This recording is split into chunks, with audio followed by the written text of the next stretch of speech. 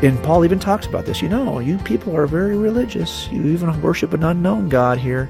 Well, we're here to tell you that what you've imagined, we actually saw with our own eyes. This is Focus on the Family Minute with Christian apologist J. Warner Wallace. And so he's comparing the myths of humans, now when I say myth, I mean the stories of deity, to the myth written by God, as C.S. Lewis says. Not a fiction, but a claim about God that is from the mind of God, from the mind of poets and ancients and expectors to the mind of the expected. That's the difference in Jesus. And so you see that, he shows up at a time in history when the ancient groups, the vast majority of ancient myth worshipers, are still worshiping the ancient myths with common expectations. And Jesus meets these. You can hear more about the life of Jesus from J. Warner Wallace at FamilyMinute.org.